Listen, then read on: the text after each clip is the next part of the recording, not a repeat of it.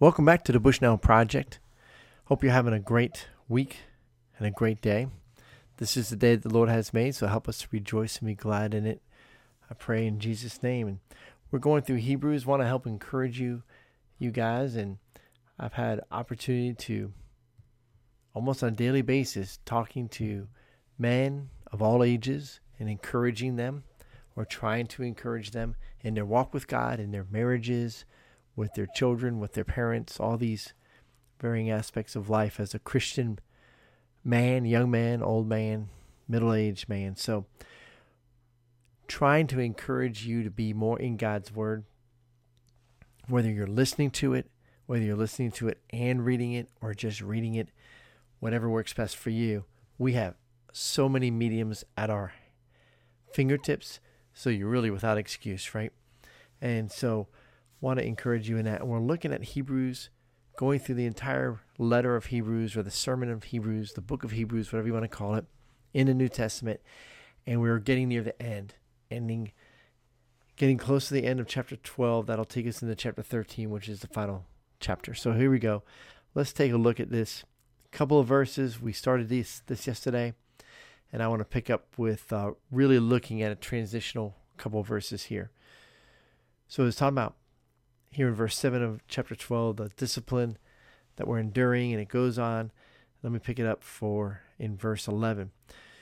For the moment, all discipline seems painful rather than pleasant, but later it yields the peaceful fruit of righteousness to those who have been trained by it. So all of us know whenever we get in trouble, whenever we're being disciplined, especially when you're a child and like, dang, I can't believe I got caught, or the last person you want to go to is your parent or the authority, right? That man, I need to deal with this. Let them deal with me. Let them help me. But that's not what we want. We want to get away with it. We want to get away with it every time. And God's saying, no, that's not good. That doesn't develop righteousness in you. It doesn't develop integrity, character, godly character in you. So for the moment, when you get caught and you're being disciplined, when you're getting that speeding ticket, or you're getting that fine, or in snowy conditions like we have here, because you're going too fast, Mother Nature kind of takes over and you just slide off the road, and now you're enduring with the consequences of that, whether it's vehicle damage or other damage, or hopefully you're not hurt. But all these things play into the unintended consequences of some of our decisions. And when it's based on sin, well, there's that aspect of it too, the spiritual consequence. And so God is trying to help us. And he says that it seems painful rather than pleasant. No kidding.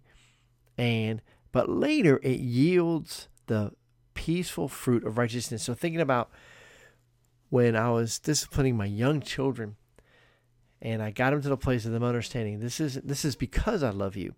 This is because you are loved and cherished, and I care about the real you. I care about really forming in you, to my boys, forming in you what's going to become a great godly man. To my daughters, a great godly woman.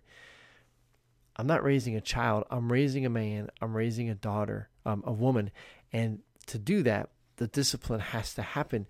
But when I'm doing that, when I'm talking to them, there's love there. They know they're loved, and they know, and they are sad for what they have done, and they can repent, and there's tears, and then there's joy because they're forgiven. They know they're forgiven. I'm not going to hold that against them anymore, and we're going to move on. And that joy of repenting and then noticing and knowing that they're forgiven, that starts to bring peace, and he calls it the peaceful fruit of righteousness.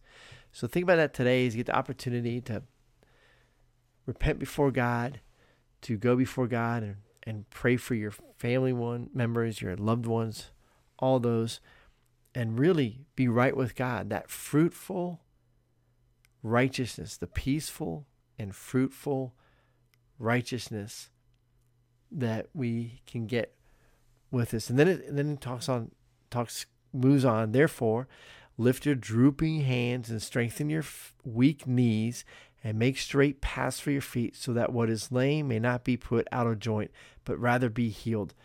Because we've been forgiven, because we have this peaceful fruit of righteousness that came from the discipline, right? That wasn't pleasant in the moment, but now we can lift up our drooping hands, strengthen our weak knees, make straight paths for our feet, so that what is lame may not be put out of joint. So what we have messed up won't continue to mess things up. Isn't that awesome how God does that? So let's look to the author and finisher of our faith. Let's look to Jesus. Let's be filled with the Spirit. Let's move on with God. And let's be the men that God has called us to be. Let's be the warriors, the conquerors He's called us to be, by cherishing and loving our wives, our mothers, our daughters. God bless you guys. Talk to you soon.